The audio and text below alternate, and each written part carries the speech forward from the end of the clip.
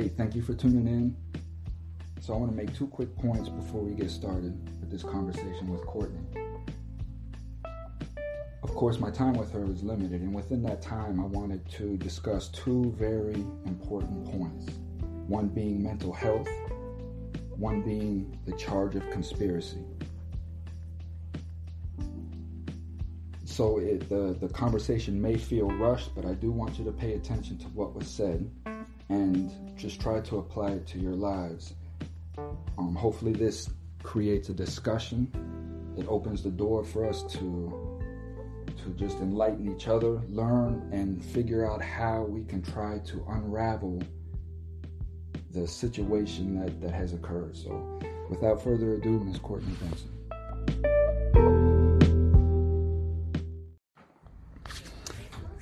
Hello, this is Coming Home Coalition. I'm here with Ms. Courtney Benson, Esquire. Ms. Benson is a criminal defense attorney. She has a BA in criminology from USF. She took litigation concentration at West Michigan University. Talk to me a little bit about that. What is litigation concentration? Litigation is when you go into court to fight a suit, to fight any kind of pending action. So litigation is more about being in court, thinking on your feet, how to fight a case in front of the judge, not just the preparation that goes into it behind the scenes, but how to get a case kind of off of the playbook and onto the playing field. That's how the saying goes. So that's what I wanted to focus on. I want to be in court. I didn't want to be a paper pusher kind of attorney. Well, how does that play in, let's say, just in anything, in a trial aspect? How does that? Well, every case that we signed as attorneys, we're trained that you are to work every case as if it's going to trial. So in working a case as if it's going to trial, you've got to make sure that you gather all of the evidence that's out there. You've got to think a little bit creatively to think about what evidence may exist, especially in a defense position like me, because I don't get generally an entire law enforcement file from their investigation. I'm kind of at the mercy of the state for them to give me the materials that they have. So I have to think outside of the box and look at the discovery and the evidence that I have and say, well, based on this, what else could be out there that the state might try to drop on me on the eve of trial? And then try to call the state and make sure that if they have it, I get a copy of it, and if they don't have it, that they say so in writing, so that if it comes to trial and they somehow produce it, then I can say, wait a minute, I've done my due diligence and this didn't exist prior to today. It's just making sure that you leave no stone unturned, essentially. Okay. So, Ms. Benson's office is 1101 6th Avenue, West Suite 104 here in Bradenton, Florida. Her contact is 941-747-4440. And I want to interrupt you real quick. I want to put my cell phone number on there too, because I think it's very important for my clients to be able to reach me. I know that I'm not needed just during the hours of 9 to 5, that it's very important for me to be kind of a lifeline for a lot of my clients as they go through some of the hardest obstacles they've ever faced. So I pride myself on making myself available as often as I can for my clients. So if and when you need me outside of office hours, my cell phone number is 941-725-9457. And it's never a bother to call. You can always call, text, leave me a message. It's locked down, it's confidential and privileged, and I will get back to you if I'm not immediately available as soon as I can. Okay. So, Courtney, tell me, where did you go to school? How did you grow up? Oh, let's see, how did I grow up? So I grew up in a traditional 4-unit family. I had mom, dad, I have an older sister. I was the youngest, and we were just raised just a blue-collar family, just hard workers, and we were a very close-knit family. I lived close to my extended family, and we did holidays and gatherings and birthdays together. It was a pretty good childhood. My dad was a musician. My mom was a mortgage broker, and about my early teenage years, my parents got divorced. My mom turned to narcotic abuse, and my father kind of took a step back from fatherly role at that time because things were just a mess. I think he was finding himself. My mom was probably trying to find her footing again, and my sister was about to get married. So I was essentially taking care of my mom throughout her drug days as a teenager onward. And, a lot of times with the help of my sister or my other family members, and sometimes without. So in the course of all of that, my mom got arrested for a fraud offense. It was 4 counts of fraud, felony fraud, and that was for stealing checks from a family member. And she was sentenced to jail time for that. So she did some jail time, which caused me to be homeless. I did stay with my dad for a little while, and then I eventually moved out on my own immediately after turning 18, and have stayed on my own ever since. But throughout the course of my mom's, criminal conduct and her sentencing, she did serve some jail time, and then she was sentenced to probation to follow.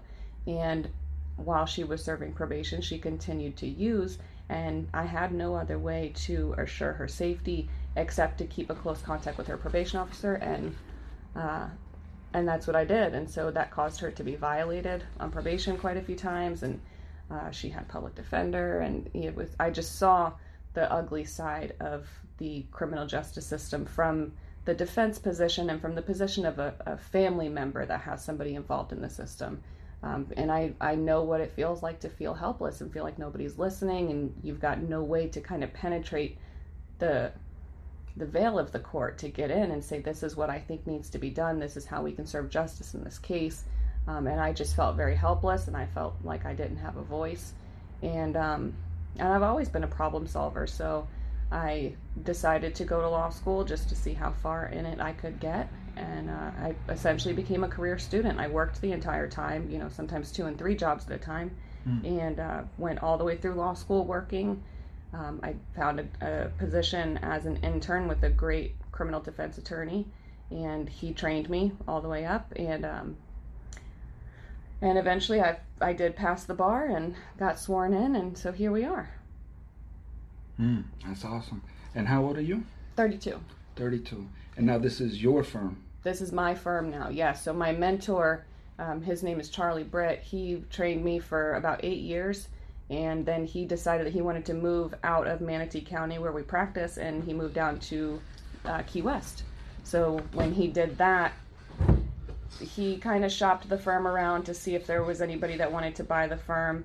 Nothing really came through quick enough, and his start date for his new position was steadily approaching. So I said, look, the clients know me.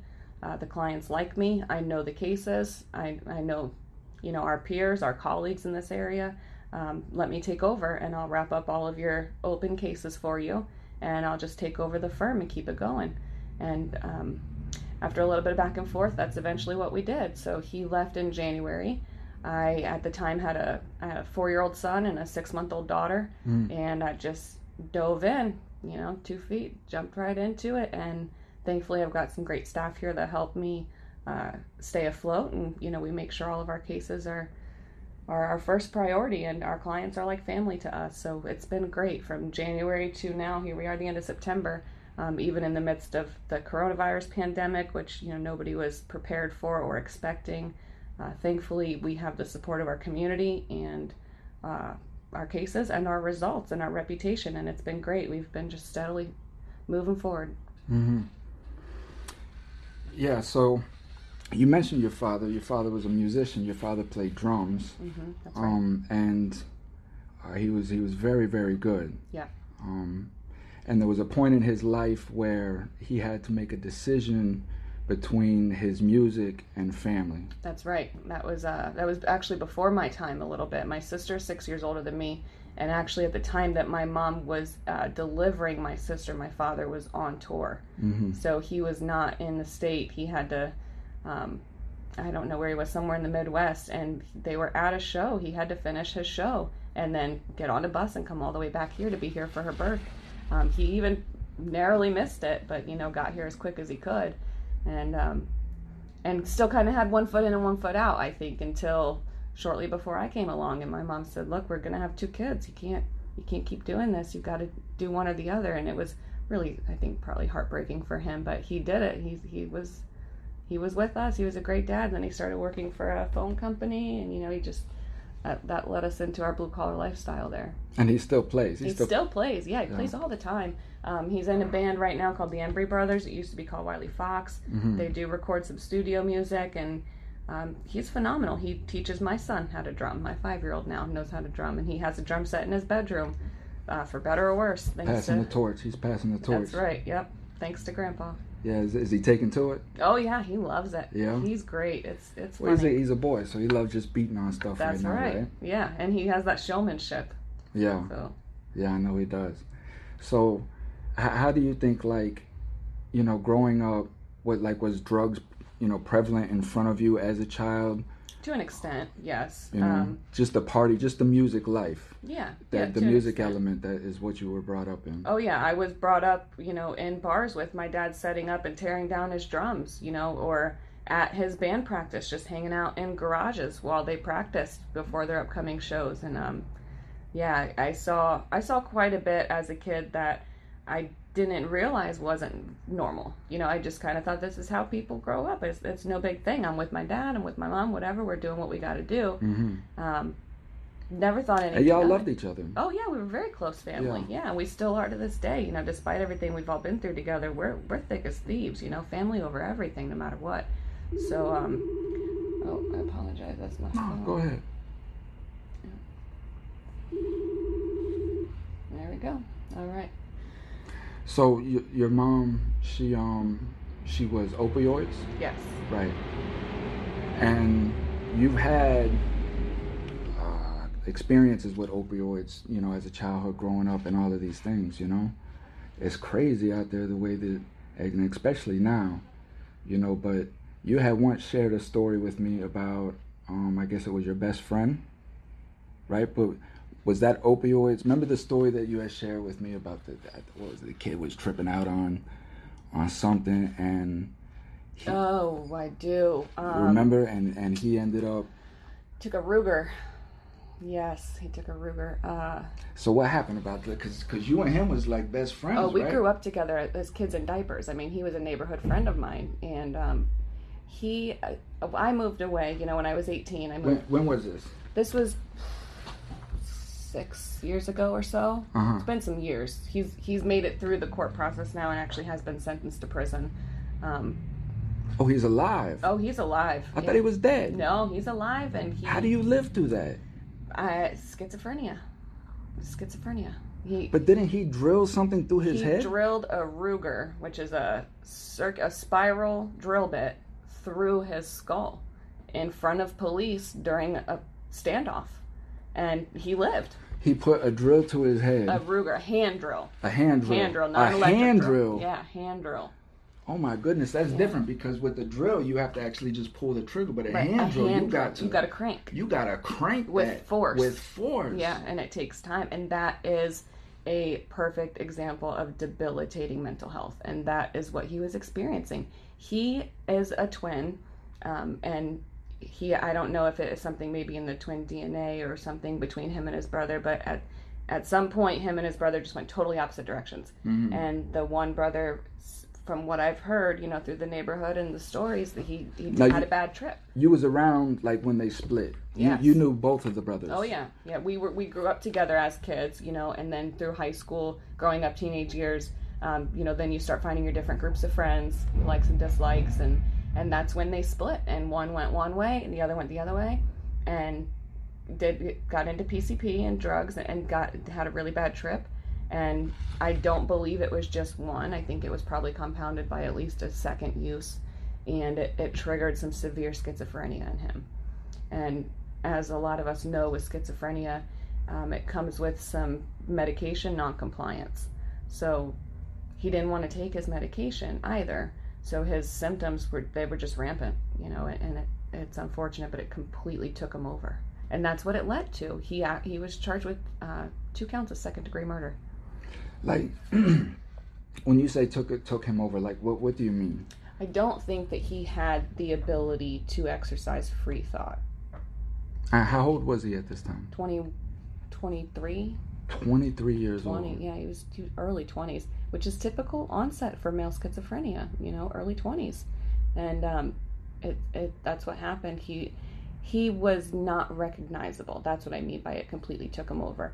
Physically, mentally, verbally, not recognizable. He was not the same unreachable. person. Yeah, totally unreachable, disconnected, almost catatonic. How does that happen?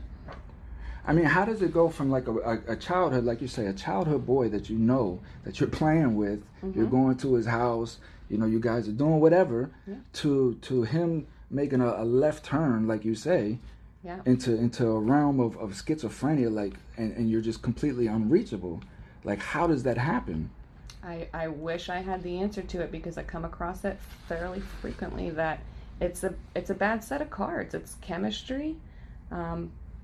I don't know that it's environmental. I think it's chemical, you know. You think it is? So you think that he was actually born with some sort of, okay, so if that's the case, then how come it wasn't at a sooner age? How come it wasn't? Well, that's, you know, traditionally onset of schizophrenia happens in early adulthood. That's just when the symptoms start to present themselves. I don't know for what reason, but generally it's triggered by a traumatic event.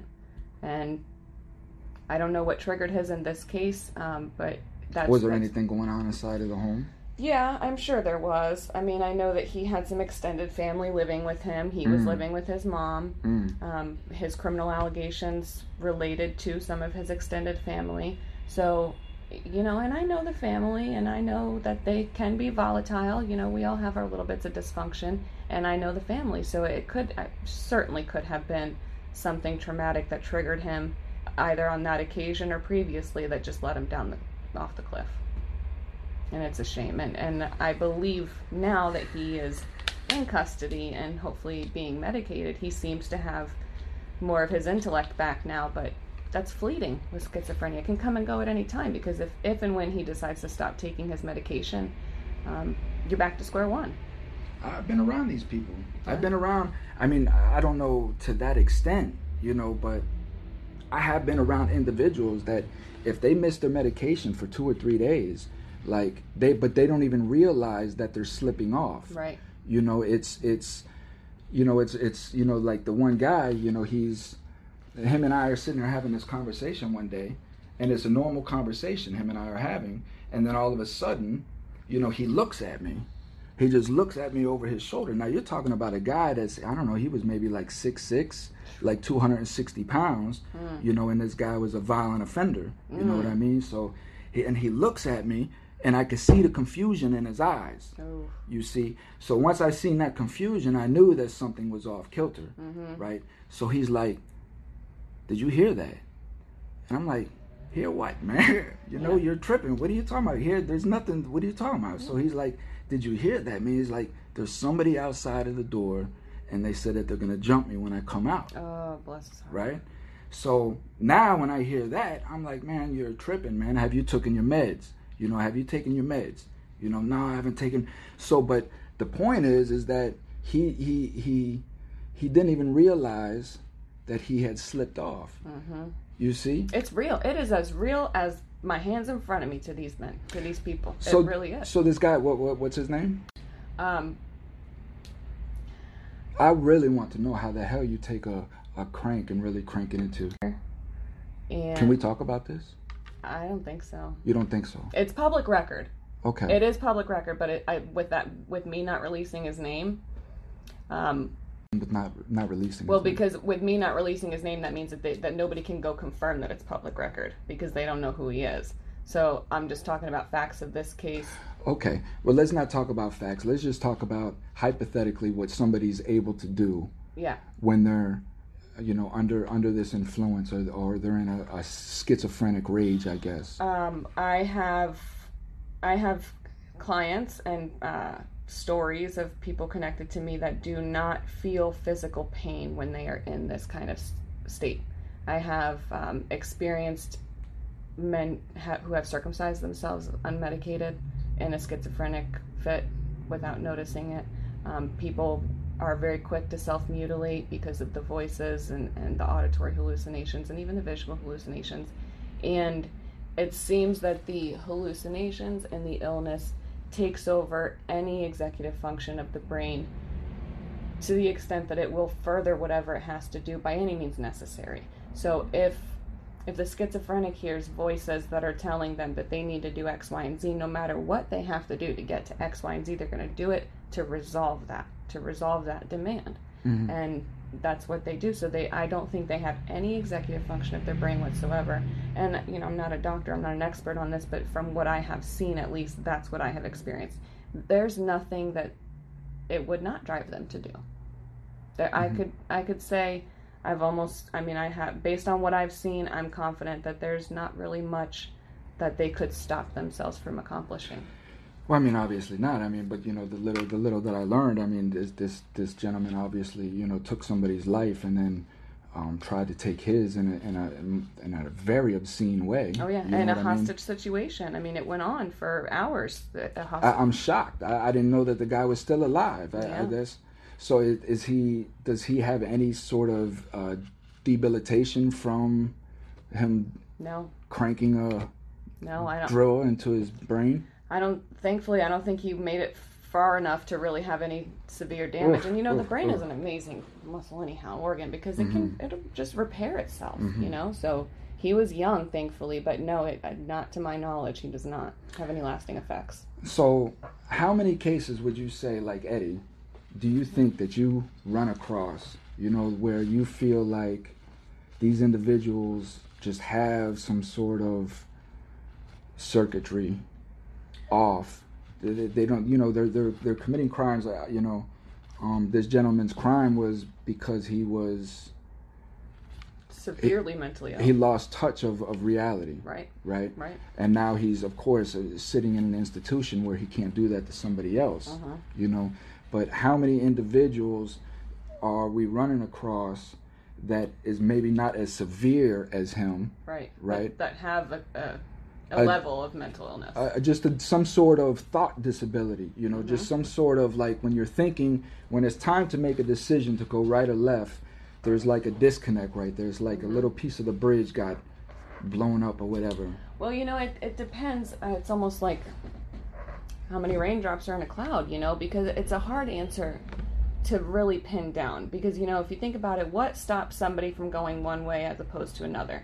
Could it be mental illness? Likely so. I'd say 10-15% of my cases have some kind of level of mental disorder that needs to be addressed. And I send many of them to a doctor to have that, fleshed out one way or another, just so I know that stone has been unturned. I know that there's nothing there that I need to, further investigate. But not only could it be a mental illness, but some people just have a concrete, lower level of understanding and logical thought and intelligence, in that they can't successfully think 4 and 5 steps down the road like a lot of other people can. So while sometimes it is mental illness or a thought disorder or personality disorder that leads people to crime, in other ways it just could be a lack of life experience, of intelligence, perception.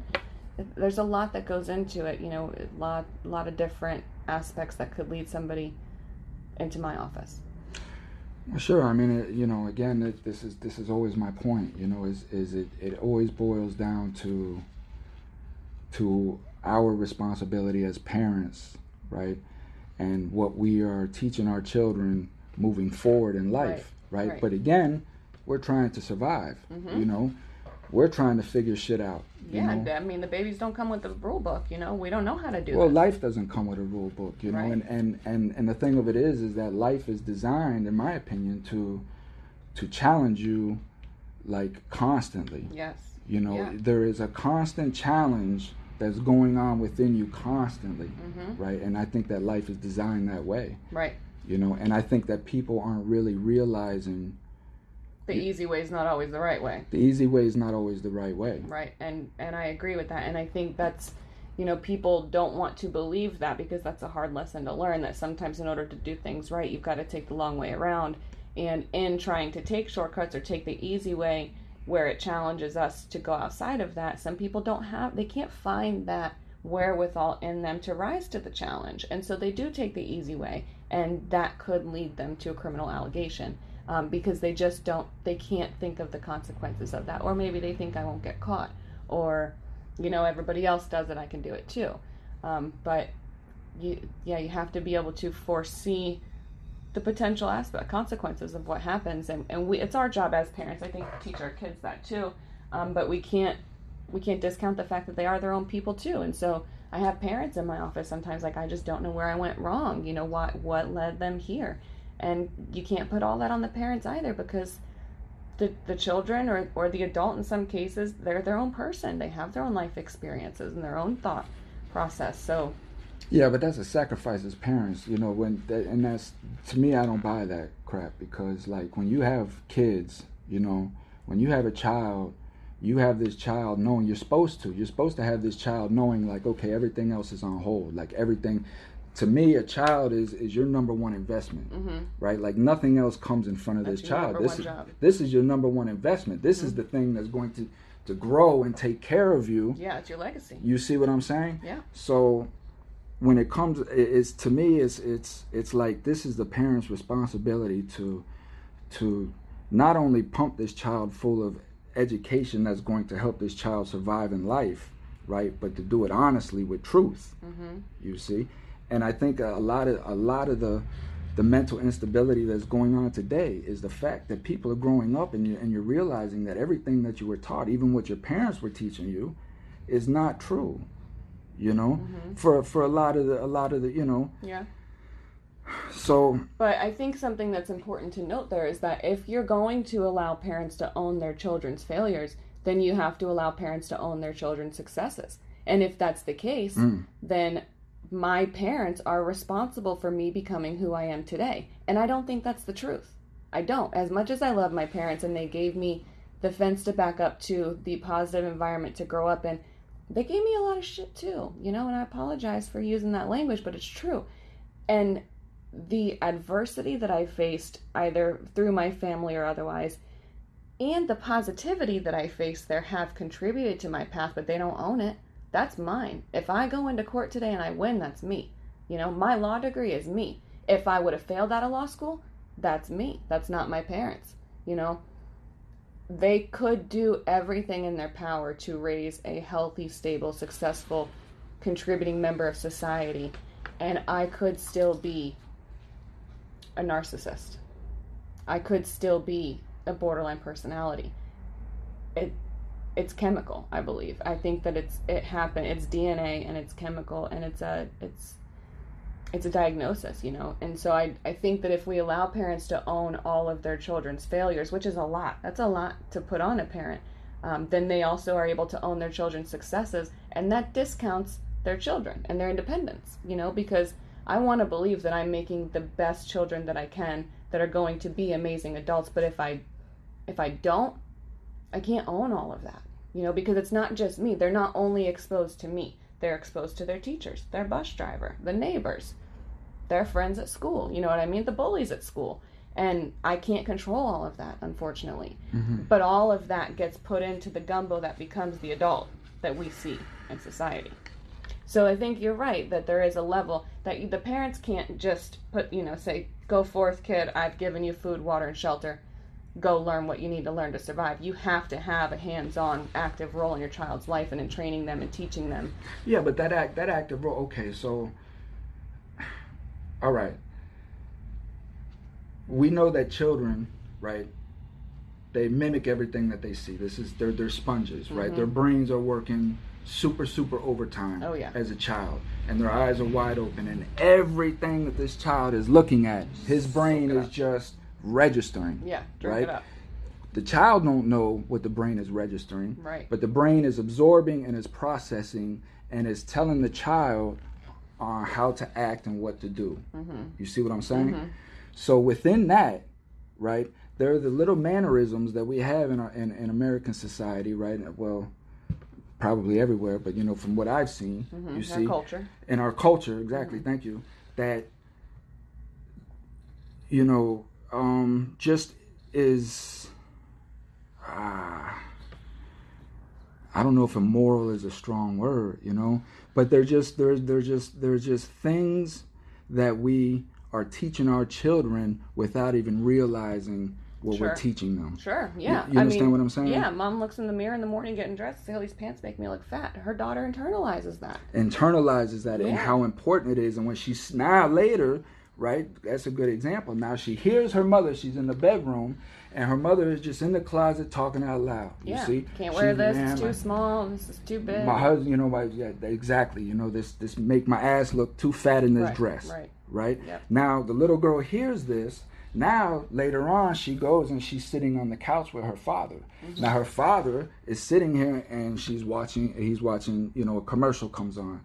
And some beautiful woman is in the commercial. Mm-hmm. And, of course, he makes a comment about the beautiful woman, you see? Mm-hmm. And the beautiful woman is a complete opposite of what her mother is. And that, you see? That confirms and again, that. So now this child is being confirmed. This is what a body image looks like. This is, if I want my father's approval, this is what I have to look at. Right, and not just my father, but maybe all men, because dad's the first example of a man. It always starts with the mother and the father. Yep, and that's the first example that a child has. And that's the tiniest example of how our children internalize everything around us. And that's why I say, we can take responsibility for a lot of that, but we have to understand, too, that we are products of our environment as much as our children are going to be. Mm-hmm. So if I had a crap childhood, I don't have the map to give my children a better childhood, right? I've got to learn that. I've got to find it somewhere. So I'm going to fail in some aspects of that. But that doesn't mean that I have to own all of it, all of the failure that results through my child's life becoming an adult. Because I'm a product of my own environment. So that wasn't my fault. That was my mom's fault. You know what I mean? And it keeps going. Where at some point we've got to stop and say, you know what, Courtney, it's your fault. You got yourself in this position for better or worse. Mm-hmm. So we can't give our children that out too. But you're in that position because of your parents, though. You see what I'm saying? Maybe. And until you get to that age, right? Again, you're mimicking everything that you see going on inside of your home. You're being taught how to be a woman. You're being taught how to have a relationship. Mm-hmm. You're doing all of these things just by seeing the environment. Right. And when you leave, you're going to have that same sort of environment because this is your comfort zone. Yeah. You see? Yeah. So this is why I'm saying that the parents, right? It's the parents' responsibility when you have this child, to make sure that you're not making sexual suggestions about other women when you have a wife in the house. Just these to be a moral leader for your children. Yeah, make sure you're not fighting with each other in front of the children, and talking about and I'm money guilty of these things as well. Are, and that's the thing, is that we have to do better. Yes, we have to do better because. Constantly. How long do I have you for? I gotta go get Connor at 2:30. I got 35 more minutes. 35 more minutes. Okay, so the way that the prison population is now, and I really want to get into conspiracy. So let me use this 30 minutes here to talk about that. So let's shift gears and go into conspiracy. What is the legal definition of conspiracy? Conspiracy is an agreement between two or more persons to commit a criminal offense. That's essentially it. To commit a criminal transaction. What does that mean? That means if you and I come to an agreement today that we're going to go rob the bank up the street, and we walk out here and we get in the car, that's a conspiracy. Whether or not we rob the bank, we have come to an agreement. You have to take an overt act in furtherance of the agreement. An overt act. An overt act, yeah. What is an overt act? An overt act is more than a thought. So it would have to be some kind of articulable action that you took in furtherance of the conspiracy. Mm-hmm. Okay, so here on Wikipedia it says, in criminal law, conspiracy is an agreement between two or more persons to commit a crime at some time in the future. Right. I mean, then they make a movie. What was the movie that Minority Report with Tom Cruise, where they were predicting that people were going to, they came up with some sort of formula that they could predict that people were going to commit crimes. Okay. Right? And they were actually going out and arresting these people before they actually committed the crimes. You see? Yeah. And I mean, what you just explained, what I just read, that's okay. So, sometime in the future, criminal law in some countries or for some conspiracies may require that at least one overt act be undertaken in furtherance of that agreement to constitute an offense. Yeah. Because we can't be prosecuted for just our thoughts, right? We understand that.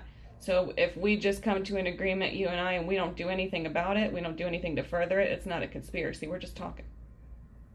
But if we take any overt act, if I Google the location of that bank, that could be considered an overt act, just that.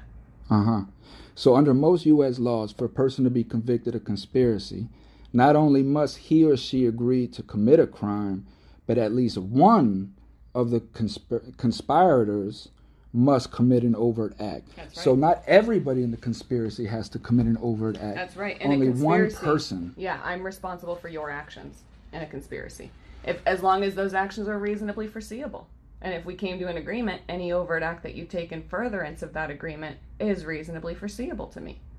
So let's put this in like a natural element, you know. So if I'm just sitting on a car, right? Okay, now I'm in a neighborhood, right?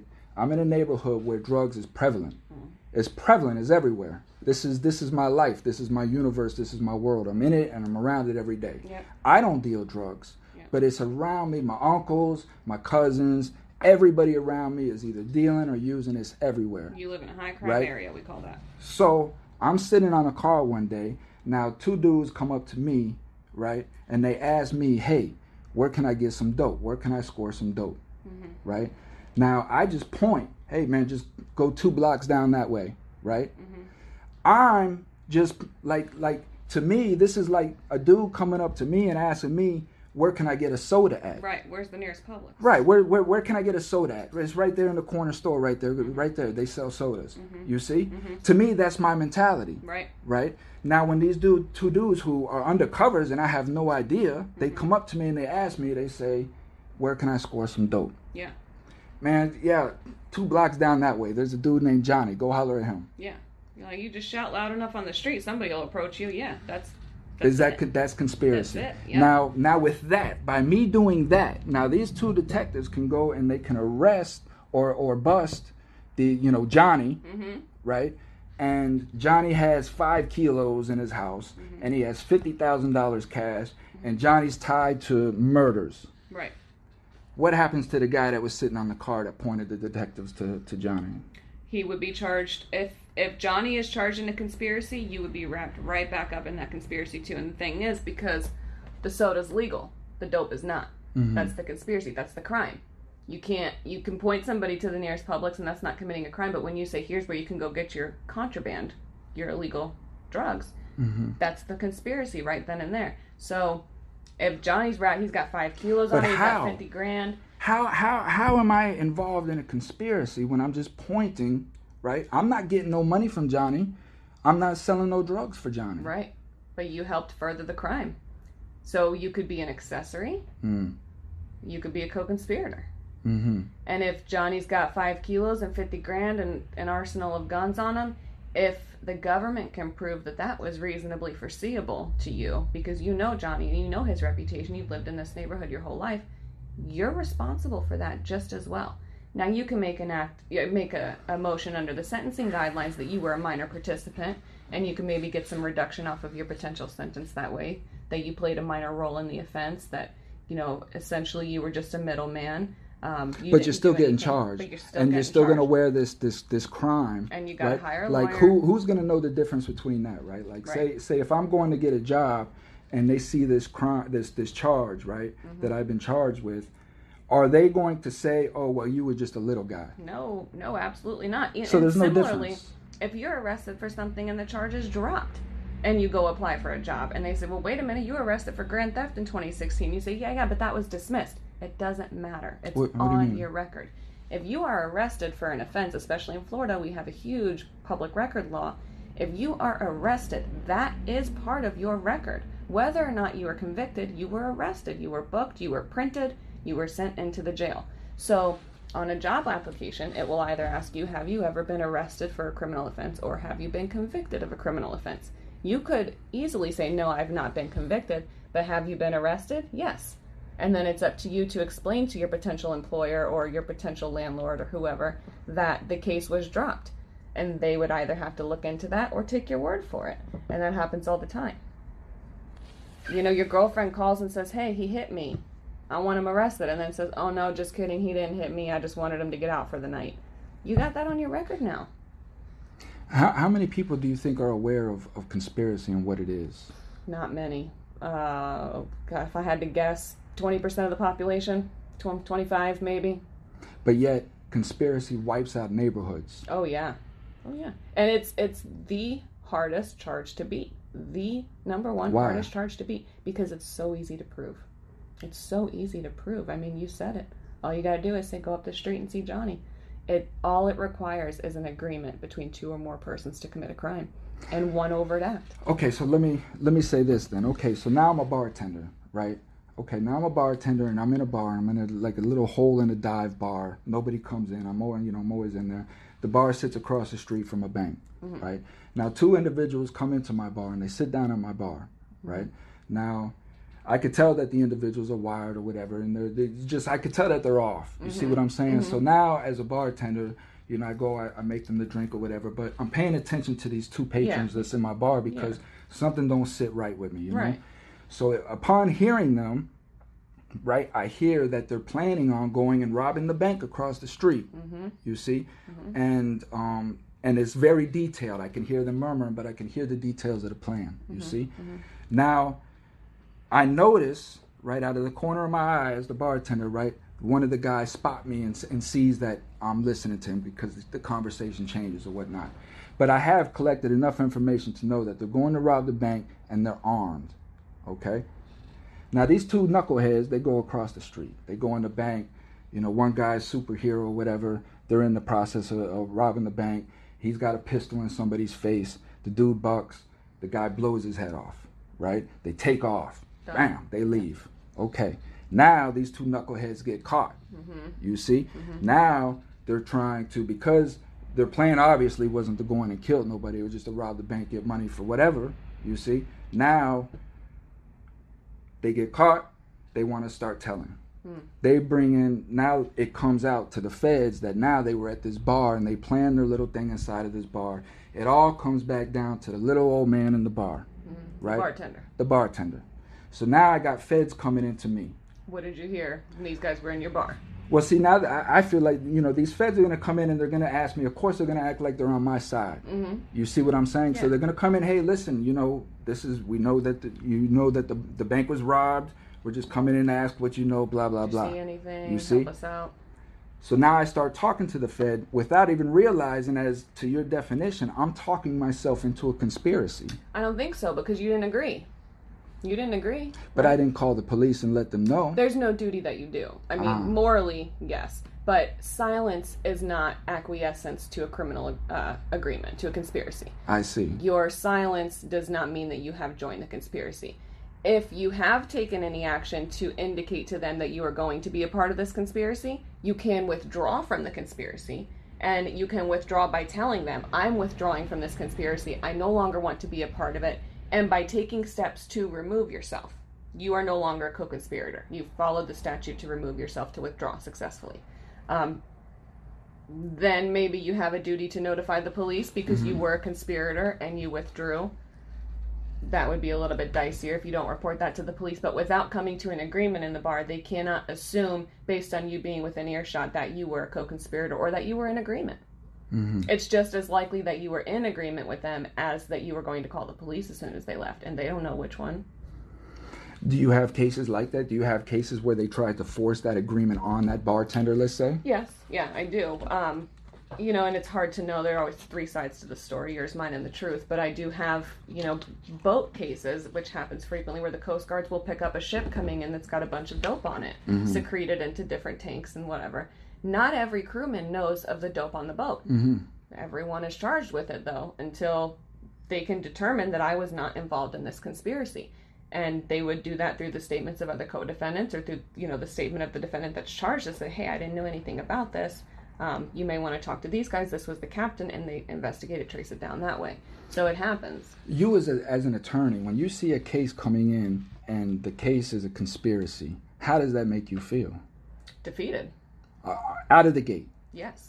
And do you even want to represent this person? Yes, even more so. Yes. As a defense attorney, I don't want the sure thing cases. I want the cases for the people that need help. And the people that need help are the ones that really have the cards stacked against them, like these co-conspirators.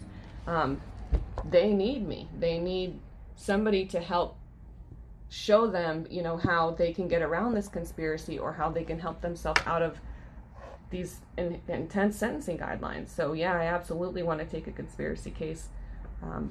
They're tough cases to take, but they deserve the best defense. It's amazing, man. It's amazing. So,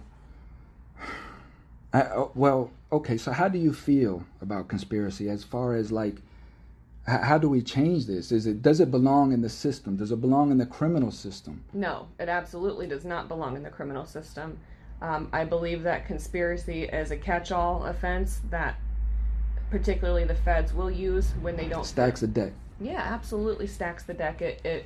The sentencing guidelines on a conspiracy are astronomical, because if we are involved in a conspiracy and you're holding, 0.5 bag of coke and your kingpin above you is holding 5 keys, you're going to be responsible for those 5 keys too, and that is outrageous to me.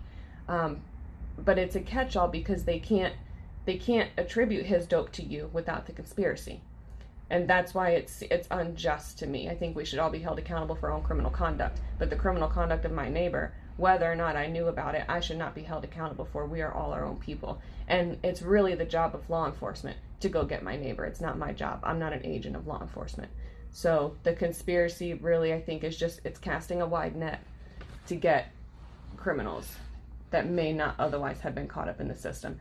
I think it's worth noting for your listeners and just for the general public, we all commit crimes, right? We have all committed crimes, all of us, in our daily lives. We do it. We run a red light, we run a stop sign, people smoke pot when they're not supposed to, whatever the case may be.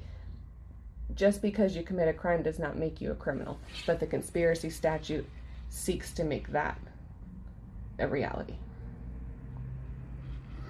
Yeah, well, I appreciate your time, Court. I'd like to do this at least once a month, hopefully, if I can get like some listeners that maybe send in requests as far as, hey, listen, what does this charge mean, or anything like that. Yeah. Or just the temperature of what's going on, because I really want to tie in again what's going on in the prison system, right, and the laws that we have to what's going on in the world today. What's going on in our streets today is attributed a lot to, as you say, conspiracy. Yeah. They're able to go in and essentially they're looking for one man, but instead of taking that one man, they're taking 40 to 50 people out of a small block. And this is happening almost once a month, twice a month in these same communities. Yeah. And they're all low-income communities, right? Yeah. I mean, we don't see the feds going into, I don't know, some high-end, They're not going to Mar-a-Lago. They're not going to Mar-a-Lago, huh? Yep. And that's something that we need to talk about in another segment too, is the criminal reforms that need to happen and that should be happening. Well, absolutely, because I want to figure out how can we dismantle conspiracy as in the criminal aspect. It has to. It has to be reformed. It's got to be a constitutionality challenge, and that it's overbroad and it's vague. That's what I think it has. And it gives no chance to defend.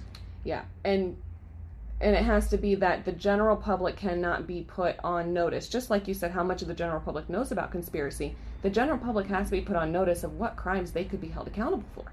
And if they don't know that they could be held accountable for coming to an agreement with somebody, because it is that vague of a statute, that is unconstitutional. That's unconstitutionally vague and overbroad, because we're not adequately put on notice. Well, let's do it, man. Let's get this thing thrown out, man. Tear down the hierarchy. Let's get it.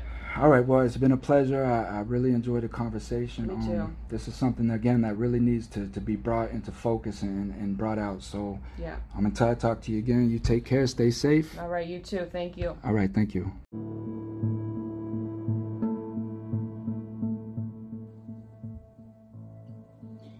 So I hope you guys enjoyed that. That was a great conversation.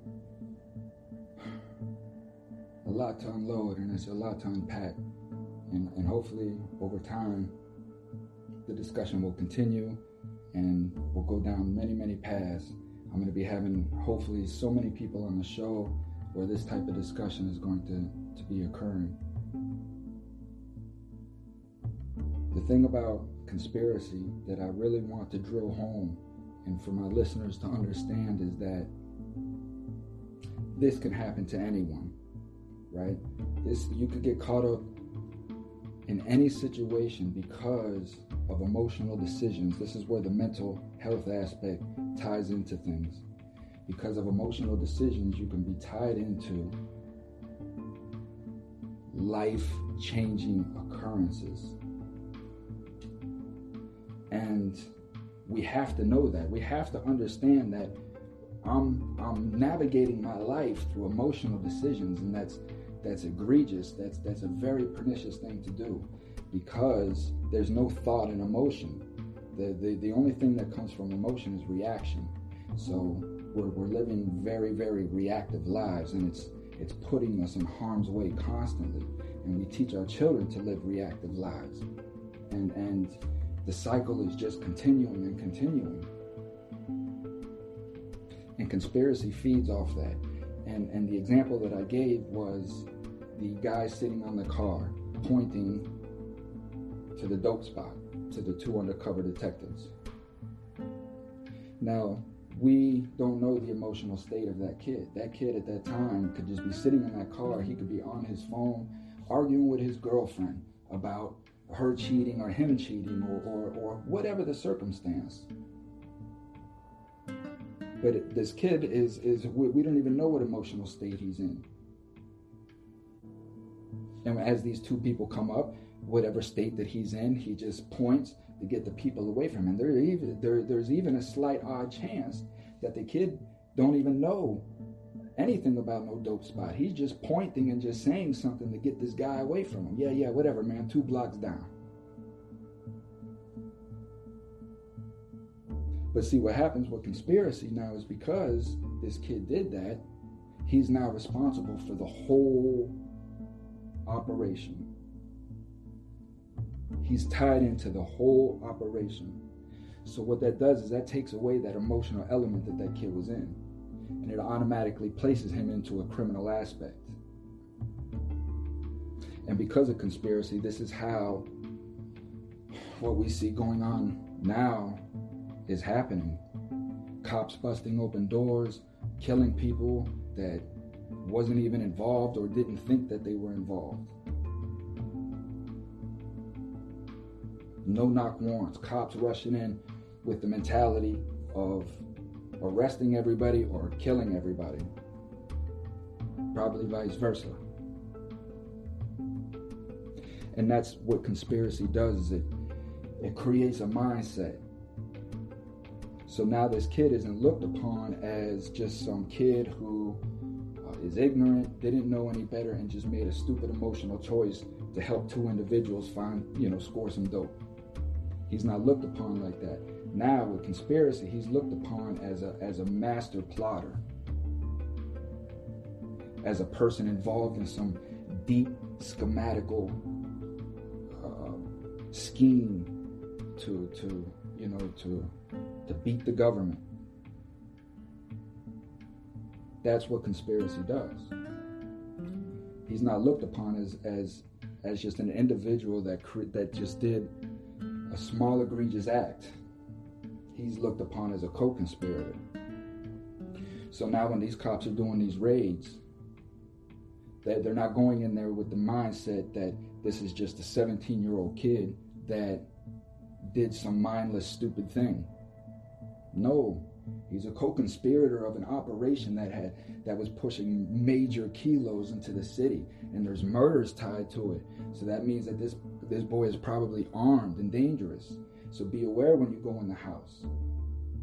Remember, your life matters. Your life comes first. At the end of the day, you want to go home. This is the mentality that's put into the cops as they're getting ready to do this raid. And bad things happen. So hopefully, because of this discussion that we can open up, and we have to spread the news, and we have to get people involved in these discussions. There's a lot of good discussions going on. There's a lot of good podcasts out there. There's a lot of good discussions going on, but I still am not hearing the discussion about the root. And for me, maybe I'm wrong, maybe I can get some help, but for me, the root is the criminal justice system. to me, that's where it all started. It all started. If you go back to the Emancipation, the 13th Amendment, that is when we started using our prison structure as an agenda other than rehabilitation, confining the prisoner. There was an agenda behind it now, and that agenda has continued to grow. And it has been, it's been continued, it's been allowed to grow because of the veil for which it sits up under. Nobody cares about prisoners. Nobody cares about criminals. They deserve what they get. We don't even want them to come home. That's the narrative that I'm out to set to change. We have to change that narrative, because the only true change is going to come from the American people. And the only way that that's going to come is to turn our prisoners into some sort of compassion. We have to start having compassion for these people, not just us who are involved, who we have loved ones that are locked away, but just your American blue-collar, hard-working citizen. That is when the topic of reform comes up, that's who has to be the one who says, you know what, this system needs to change. We have to reach those people. So if you have loved ones in prison, I really feel for you. I know your pain. I know the pain on both sides. But it's not you I'm trying to reach. You already understand. I'm trying to reach the people that don't understand. I'm here to debate. I'm here to do whatever it is. Come with me, whatever you got. Tell me why I'm wrong. Because I'm here for enlightenment. I'm here to grow. I'm here to understand. As a human being trying to further my bloodline, trying to further my existence, and trying to further my spirit and get closer to God, I'm trying to understand how humanity is processing and thinking the way that it is. So I'm all up for it. I'm up for any discussion. My only knowledge is my experience. I'm not scholarly. I'm not claiming to be a genius or to have the solutions to every problem. But I do feel like I do know what I'm talking about when it comes to this topic right here, because unfortunately this has been my life. This is what I know. This is where my experience is. And this is where I know I can help. So I feel like it's my duty as a human being to voice my opinion. And if my opinion is wrong, I'm welcome and humble enough. All I do ask is that you understand the scope of this show, and that's for truth. So when you bring your truth, also bring your facts. Opinions are opinions, and I welcome them all, but I'm going to see them for what they are. When you come with facts, well, I can't dispute facts. I can't deny facts. So let's keep the show positive. Let's keep the show clean. When I mean clean, I mean respectful. You're going to hear me swear. I'm going to have people on here swearing. Not every show may be about politics. I may be with some people just hanging out. So keep it clean, keep it positive, keep it love. The point of this show is to bring people together, not to separate. The government divides us. We need people to come together and understand. I challenge all my listeners to listen before you form an opinion about anything. Listen to what the person is saying as it could possibly be true. Do your own due diligence, do your own research. Find out your own facts before you come and present your case, So, man, I really, really appreciate y'all tuning in. I really appreciate y'all listening. I hope you enjoy this, and I hope this continues to grow. I love each and every one of y'all. I want to try to help y'all bring your loved ones home. So keep the peace, keep it moving forward, stay positive. Do not let negativity bring you down. If somebody's trying to pull you off your star square, then you know that this is the devil's work. This person is trying to pull you off your square. Do not let anybody affect you or your day. Until the next time, peace. I'm out. I love y'all. Be safe. Wear your mask.